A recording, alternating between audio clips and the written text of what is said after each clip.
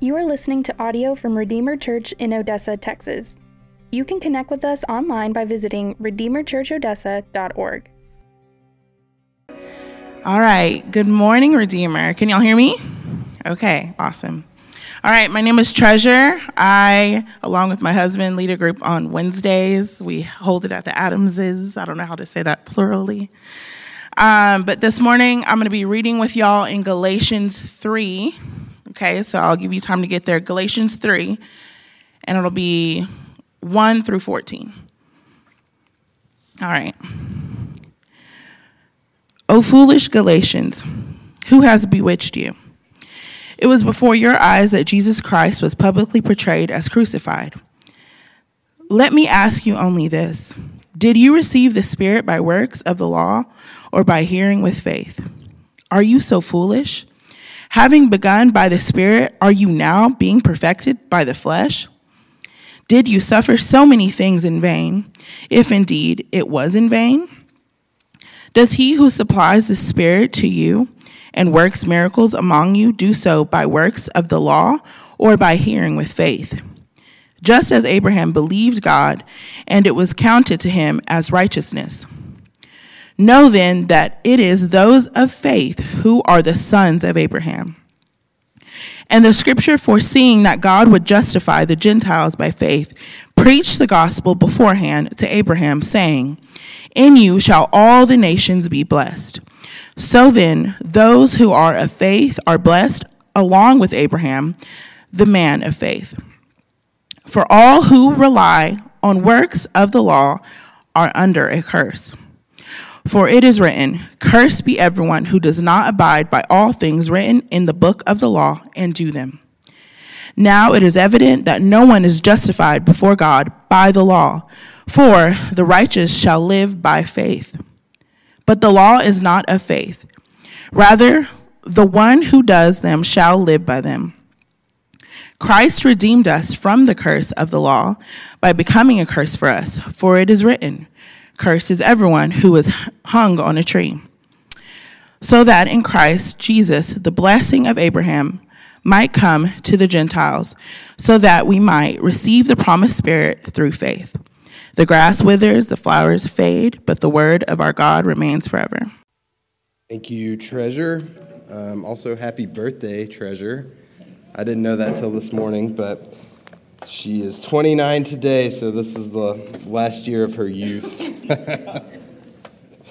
Oh, man. It's good to be with you. My name's Tanner House. I'm the lead pastor here at Redeemer Odessa. If you're a guest, thank you so much for being here. If you'd take a minute, there's a Connect card under your chair. You can fill that out, get that back to us. We would love an opportunity to connect with you, to serve you, to see how we could get you plugged into the life of the body. And if you're on your phone or your tablet, we use the ESV, and we also have an app that has been updated to make it a little more user-friendly, and there's a Bible on that app along with some sermon notes, so you can go into the App Store, search Redeemer Odessa. What is it called if you're an Android user?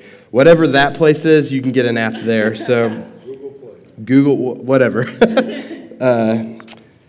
Anyway, so I know we're small, and I know a lot of you very well because of that, so I think a lot of you will be able to relate to what I'm about to share. I grew up in this church in Hobbs, New Mexico, where my grandparents were on the core team that started this church in 1958. So that church is now 65 years old, and they've gone through various highs and lows, various seasons of being super healthy and then being really unhealthy. Thankfully, they're on a good trajectory now.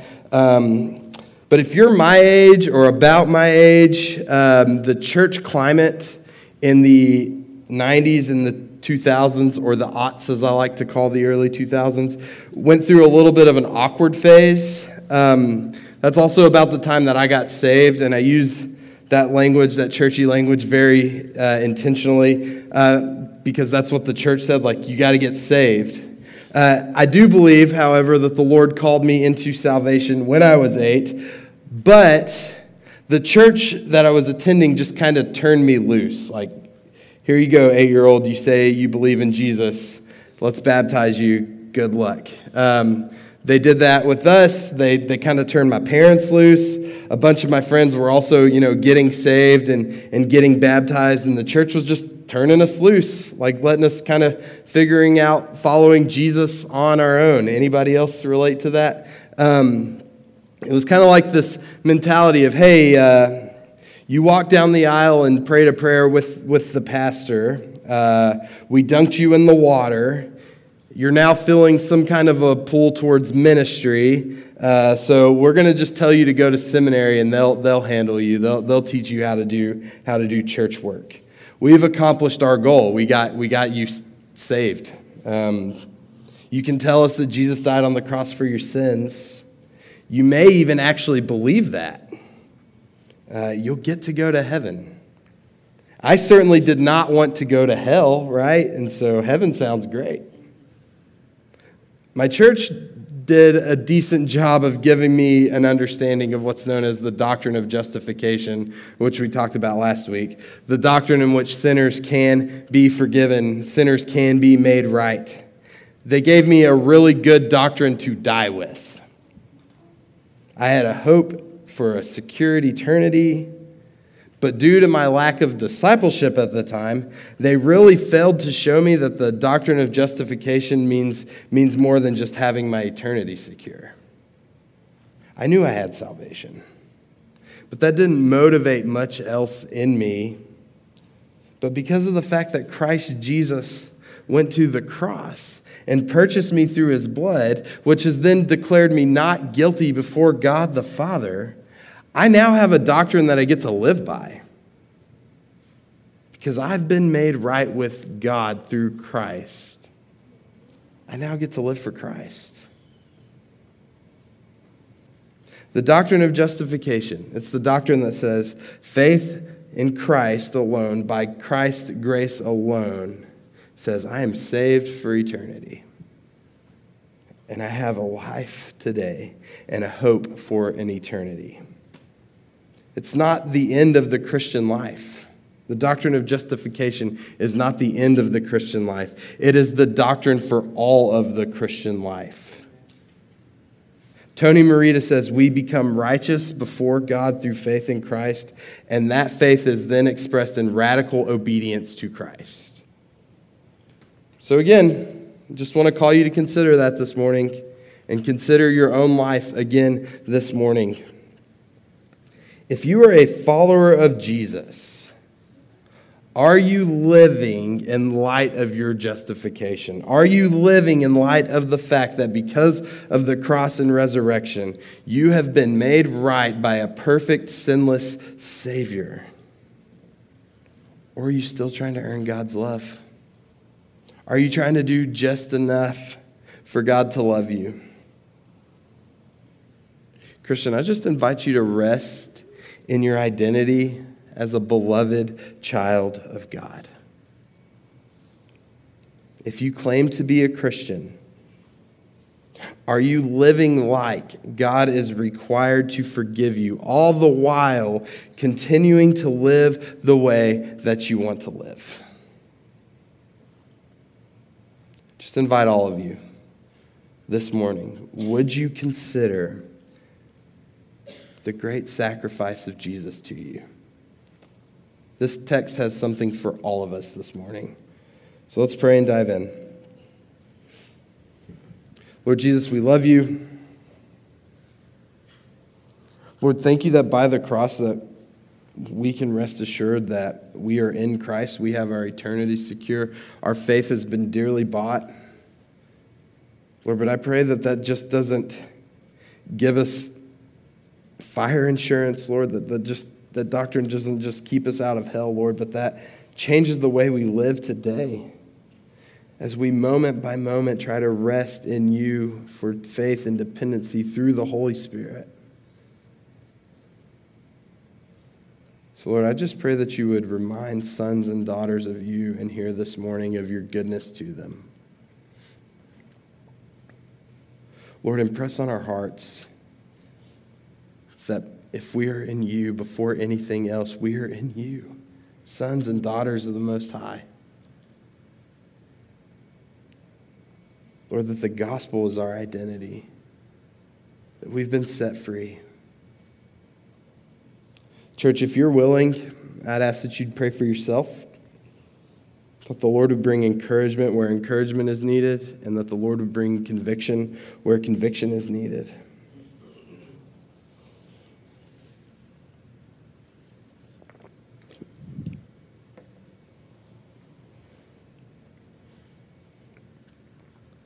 Lord, we love you. Help us to love you more. Lord, we trust you. Help us to trust you more. It's in your name we pray. Amen. All right, Galatians chapter 3, beginning in verse 1, it says, "O foolish Galatians, who has bewitched you? It was before your eyes that Jesus Christ was publicly portrayed as crucified." All right, so just by way of reminder, the first two chapters of Galatians are Paul's autobiography. That's what we've been walking through the last several weeks. He has been defending his apostolic ministry, and he's been defending the gospel against these false teachers who have been trying to add to the teachings of Jesus and the teachings of the apostles. Paul's defense has been very specific in regards to his defense of the gospel and very general in terms of his apostolic ministry. But here in chapter 3, we see the beginning of a shift that's taking place where this argument is going from more, I'm Paul, an apostle, here's the gospel, to more of some theological arguments from Paul. And Paul makes this super personal right from the beginning of chapter 3. Here he offers this rebuke. He says, "Foolish Galatians." The modern day equivalent based on the Greek language here is, you guys are being so dumb. You idiotic idiots is how the text reads. Paul says, surely there has to be something going on with you for you to act this dumb. Maybe you're under some kind of a spell, some kind of witchcraft. Paul follows up his rebuke by mentioning their eyes. One commentator says that the ancients believed that enchantment comes through the window of the eye. So like you look at something evil and then you get the evil eye. So Paul is telling them, you have taken your eyes off of Christ. And what they need now is not better practices. They don't need to do. They don't need to earn.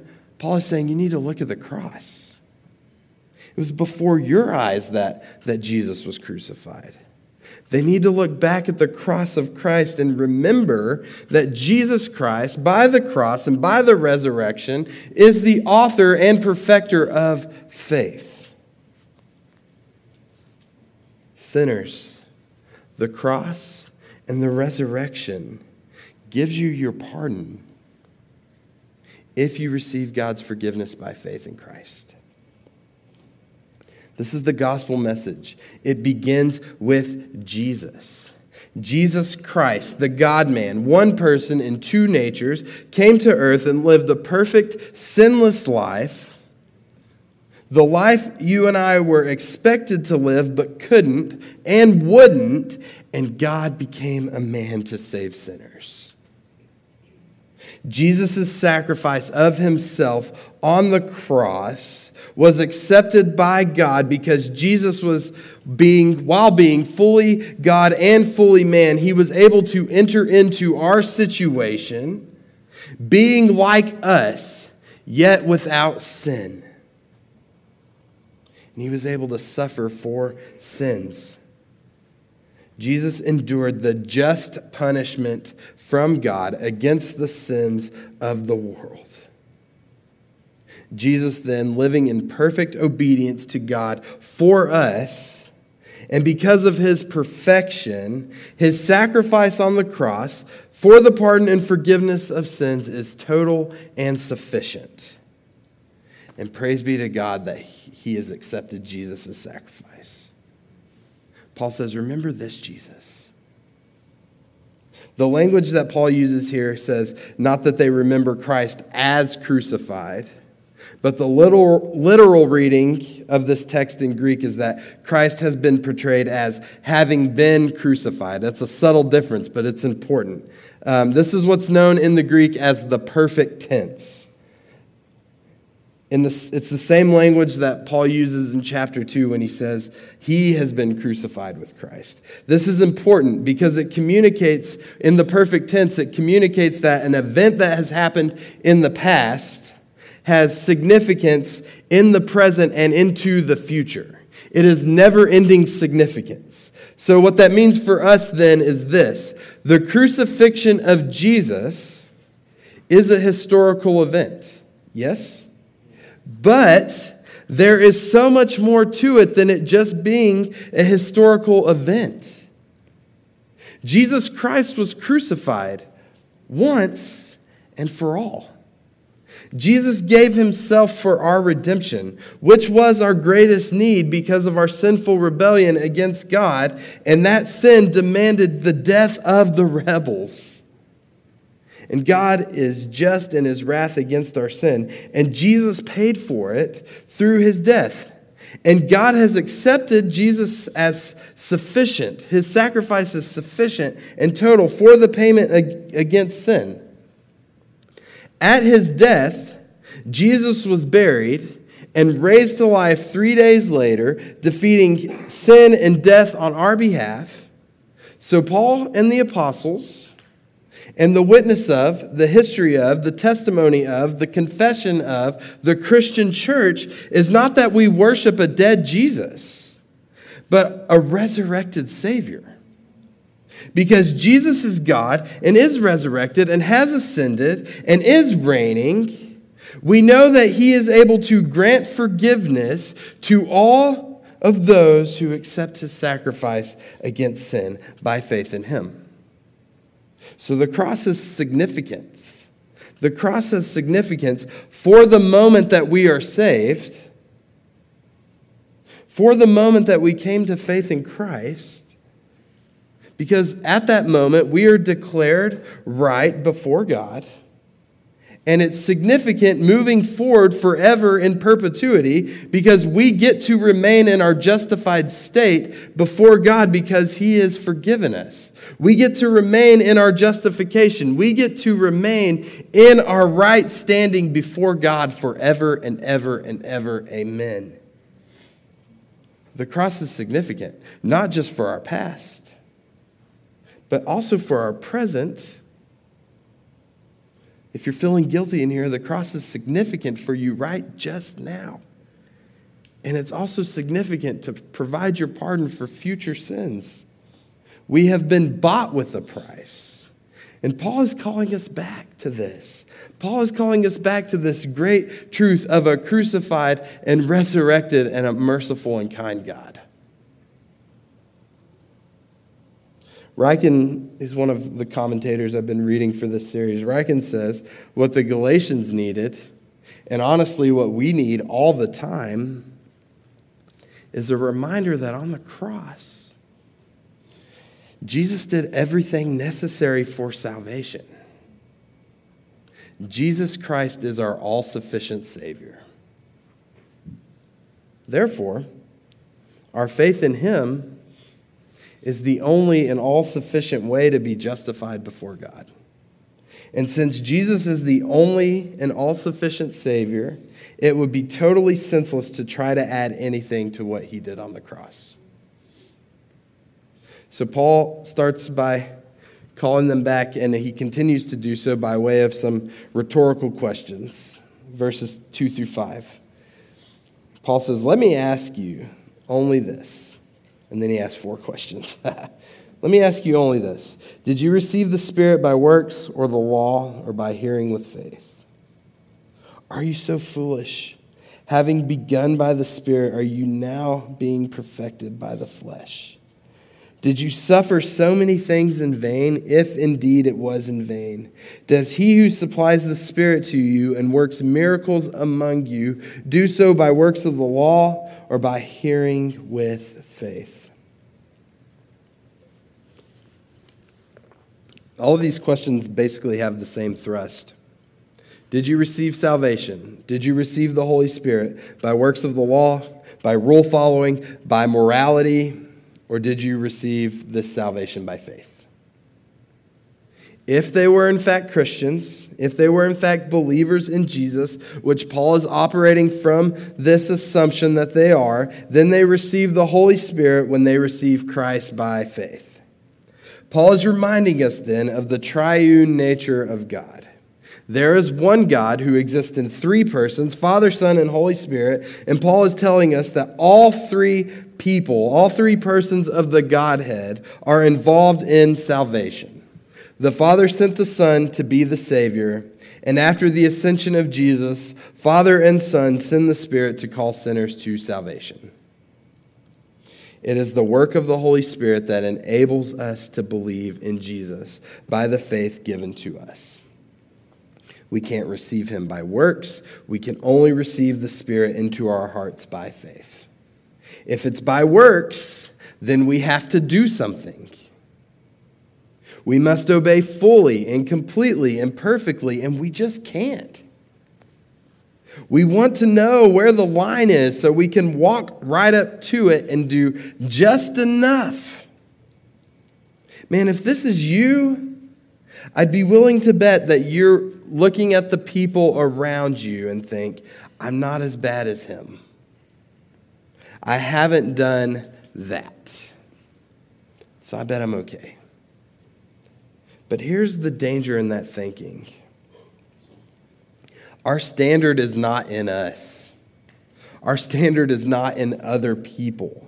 Our standard is the perfect, sinless life of Jesus. If you aren't perfect, then you can't ever do enough. You need the Spirit's work to show you your need. The Holy Spirit enables us to believe in Jesus. Because really, when you consider the depths of your sin, your heart does not choose Jesus. Your heart doesn't want Jesus. Everything in you wants to rebel against God and his calling on your life. If you are a believer in Jesus, if you have faith in Christ, it is completely a work of the Holy Spirit in your heart on your behalf. A gift from God. Faith in Jesus, given to us by the Spirit, makes us righteous before God the Father.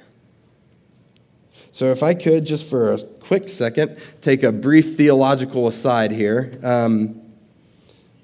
We receive the Holy Spirit the moment we are saved in Christ.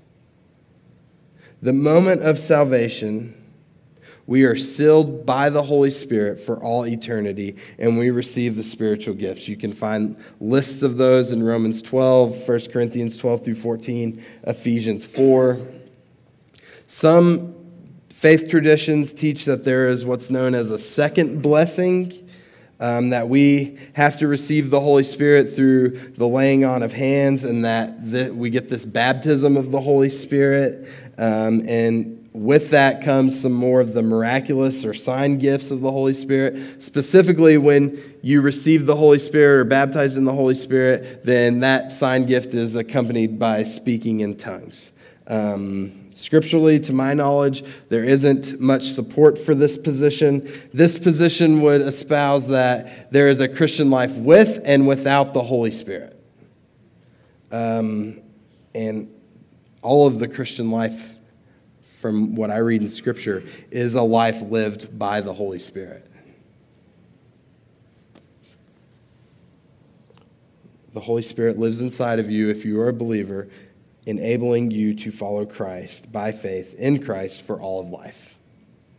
When we receive Christ, the moment we receive Christ, we receive the gifts of Christ, his Holy Spirit. If you are a Christian, God dwells inside of you. And we receive spiritual gifts as believers when we receive Christ. I like what Ryken says about this. He says, the Spirit is not opposed to sound doctrine. Indeed, the two belong so closely together that we cannot live by the Spirit unless we are orthodox in our theology. And a church that does not have sound doctrine does not experience the true blessing of the Holy Spirit. The converse is equally true. A church without the Spirit is not as orthodox as it thinks it is. So I don't want to sensationalize or polarize or really even debate. We're going to walk in the Spirit, live by the Spirit for all of life. There will be some more discussion on that in future sermons, but that's where I'm going to leave that for right now. Back to the text. Paul moves from these rhetorical questions to giving the Galatians a real-life example in the person of Abraham. So let's pick it up in verse 6. Just as Abraham believed God, and it was counted to him as righteousness, know then that it is those of the faith who are the sons of Abraham.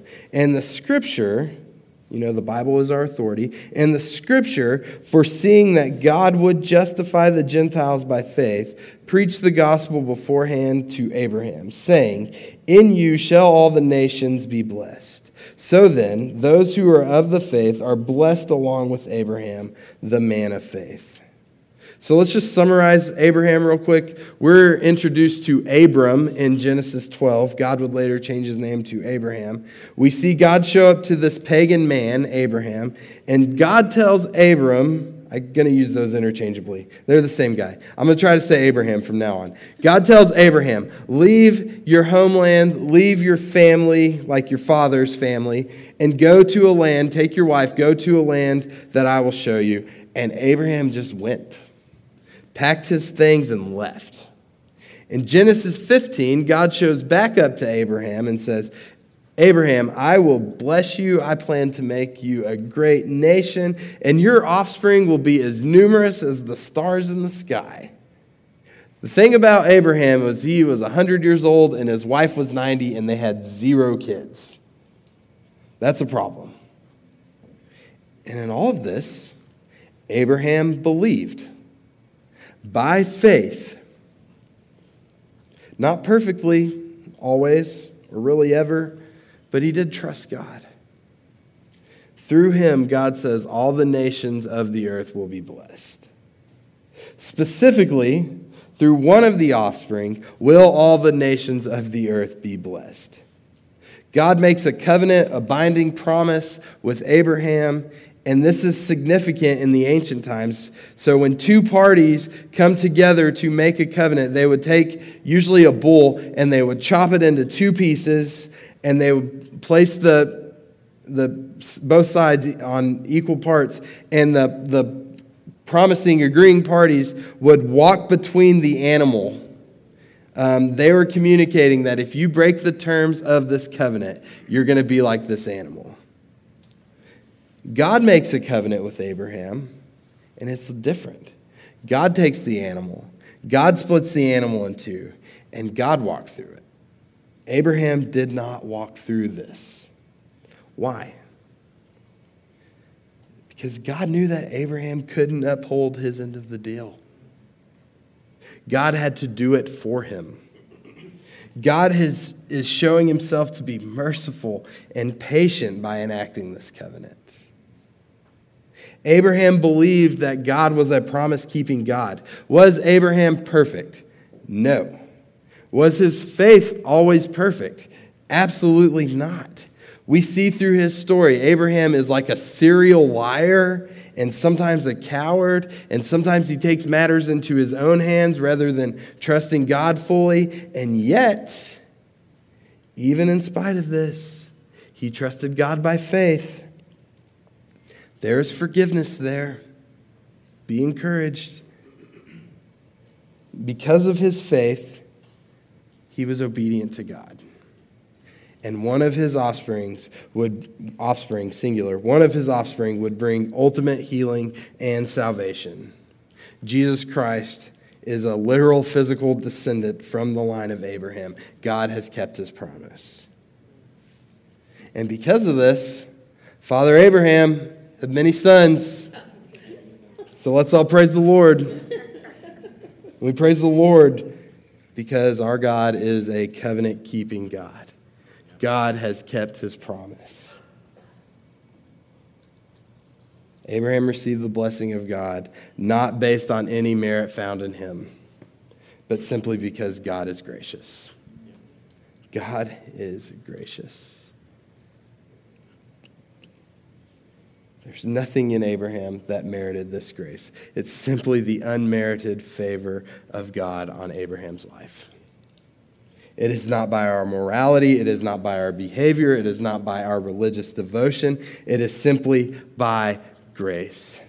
The unmerited favor of God given to us through faith in the sacrifice of Jesus on the cross, given to us for the forgiveness of our sins. It is grace through faith in Christ alone that God accepts. And so Paul ends this section. Verse 10, he says, "For all who rely on the works of the law are under a curse. For it is written, 'Cursed be everyone who does not abide in all things written in the book of the law and do them.'" You see, that's the problem with the law. It's the problem with it. Without the cross of Jesus purchasing our pardon and our forgiveness, we're under a curse. Because God is just in his judgment against sin. The law is good. The law is perfect as it comes from God. And in its perfection, it demands perfect obedience. And we just don't measure up. We don't measure up. You can never measure up. Jews and Gentiles alike are condemned under the law because of our sinful disobedience. It's not just our behavior that's a problem. You see, the gospel is more than just like behavior modification. It's not just our behavior. It's your heart.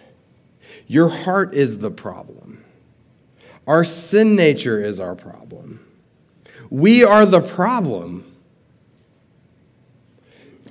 The Westminster Shorter Catechism. I was waiting, dude. I set you up. Can we run that back? Okay. The Westminster Shorter Catechism, thank you, says, "What does every sin deserve?" The anger and just judgment of God. Every sin deserves God's wrath and curse, both in this life and the one to come. We're the problem. The demands of the law put us under a curse because we can't keep them. Look at verses 11 and 12. "Now it is evident that no one is justified before God by the law, for the righteous shall live by faith. But the law is not of faith. Rather, the one who does them shall live by them." If you want to be righteous, if you want to be declared justified, if you want to be declared right before a just and righteous God, it can't come through the law because the law is not of faith. Part of the reason God gave the law is to introduce his standard of perfection and holiness for us. And this is a really important it's to show us how bad we really are. It's to show us how broken we really are. It's to show us how needy we really are. Because the implications are this. If we could keep it, if we could keep the law could in fact save us and bless us. The law, though, is life by doing. And you just cannot do enough. Even in our doings, even in our good deeds, think about it just for a second. You do good to somebody else. Even in our good deeds, our motives are so often so selfish. We're not good enough. You're not good enough on your own. And you never can be. No amount of self-help will get you there. We're then not set free from the curse by the law. Rather, we are cursed by the law. That's the bad news. Here's some really good news. The law shows us how bad we really are and how holy God is. We need a Savior, and we get one. Verse 13, "Christ redeemed us from the curse of the law by becoming a curse for us. For it is written, 'Cursed is everyone who is hanged on a tree.'" Christ has redeemed us. In New Testament times, this word for redeemed would be used to talk about redeeming slaves. A person would be sold into slavery in order to pay his or her debts, and the slave would then go to the highest bidder. Sometimes a person's family would show up at the auction, and pay the price or pay the debt, pay the price to purchase redemption for their family member. Jesus paid that price. Jesus paid that price for all who were slaves to their sin, for all who were cursed by their sin. And if you believe what Romans 3:23 says, that all have sinned and fall short of God's glory, all of us have sinned, and therefore all of us are slaves to our sin. And Jesus was hanged on that cross to purchase our pardon. In order to pay this price, Jesus endured the cross. Jesus endured our shame as God laid upon him the sins of us all. The physical agony of the cross was no doubt intense, but we should not ever negate the spiritual suffering that Jesus went through. As Jesus became the curse for our sins, for the sins of the church, Christ became our curse, and the Father turned his face away from him. And we became the blessed by grace through faith. During this great exchange, our sin was transferred onto Jesus as if he had done it all. And his righteousness was transferred back to us as if we had never sinned. We don't deserve this, but God is pleased to offer us forgiveness for his glory and for his renown, and not based on anything in us. Verse 14, so that in Christ Jesus the blessing of Abraham might come to the Gentiles, so we might receive the promised Spirit through faith. We, Christians, believers in Jesus, are recipients of this blessed promise that God made to Abraham. We get God. We have the Holy Spirit who indwells inside of us for life devoted to Christ. The love of Christ is wonderful because Christ became our curse. Christ endured the cross. Christ became our curse. He took it all on himself for you and for me because of his great love for us and his obedience to the divine decree that God would reconcile himself back to sinners back to himself. If that doesn't move you to worship,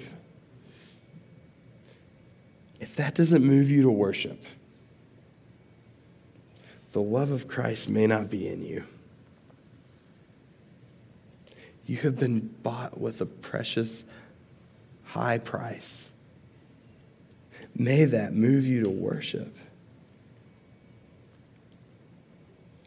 God commends Abraham because of his faith. Faith moves us to worship and moves us to obedience. And a lot of us just are not obedient to the Lord. Here's what Tony Merida says. We often don't live lives marked by radical obedience to the Lord because we don't have faith. People who are saved by grace alone, through faith alone, don't sit back and indulge in sin and the ways of the world like everyone else. Why? Because they believe God. They're not only saved by grace through faith, but they also live by grace through faith.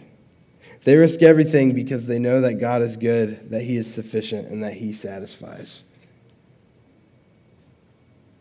When we come to faith in God, we don't just get a way out of hell, but we get Jesus. We get the Holy Spirit who empowers us to follow God fully. If you are in Christ, if you are a believer in Jesus, by faith and by repentance of sin, you have been made right by God. But that also means your life is no longer your own. Galatians 2:20, I have been crucified with Christ. It is no longer I who live, but Christ who lives in me. And the life I now live in the flesh or in the body, I live by faith in the Son of God, who loved me and gave himself for me. This isn't a one-time thing. We don't live a spirit-filled life for just a few minutes, like when we're walking down the aisle and praying with the pastor. We don't live a spirit-filled life when it's convenient for us. When you are in Christ, you are a new creation, and the Holy Spirit is inside of you. You who were once far off have been brought near by the blood of Christ, and he is pleased with you, and he is also pleased to use you. We have been given Christ's righteousness, and now we have a missional mandate to take the gospel to the nations. We have been given a missional mandate to make disciples and to teach and to train our kids. We have been given a mandate to serve others and to serve the church, not out of obligation, but out of delight in what Christ has done for us. We, Christians, the formerly hell-bound people of this earth, can now in bold confidence go and love other hell-bound people and proclaim the excellencies of Jesus to them. You have a story to tell. Christ became your curse. And some of you need to hear this. Christ became your curse, and therefore there is no performance-based Christianity. If you're in Christ, you began by faith, and you continue by faith. You continue by faith in a great God who loves you and gave himself for you. Christian, are you resting in this truth that there is no performance-based Christianity? And that God is pleased with you in spite of you? He doesn't simply just tolerate you, he's actually pleased with you and delights in you. He's not your dad.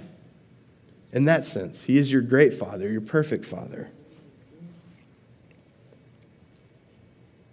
Christian, because you've been justified, because you've been made right, Christ is pleased with you. But you don't just get to sit back and coast until you die or until Christ returns. You've been called into something great. You're in the family business now. Christ gave you a mandate at his ascension to make disciples. So who are you discipling? By the power of the Holy Spirit, who are you linking arms with and running towards Jesus with together? Christ invites us to rest in him through faith and dependency. Christ doesn't call us to laziness with his name attached to it.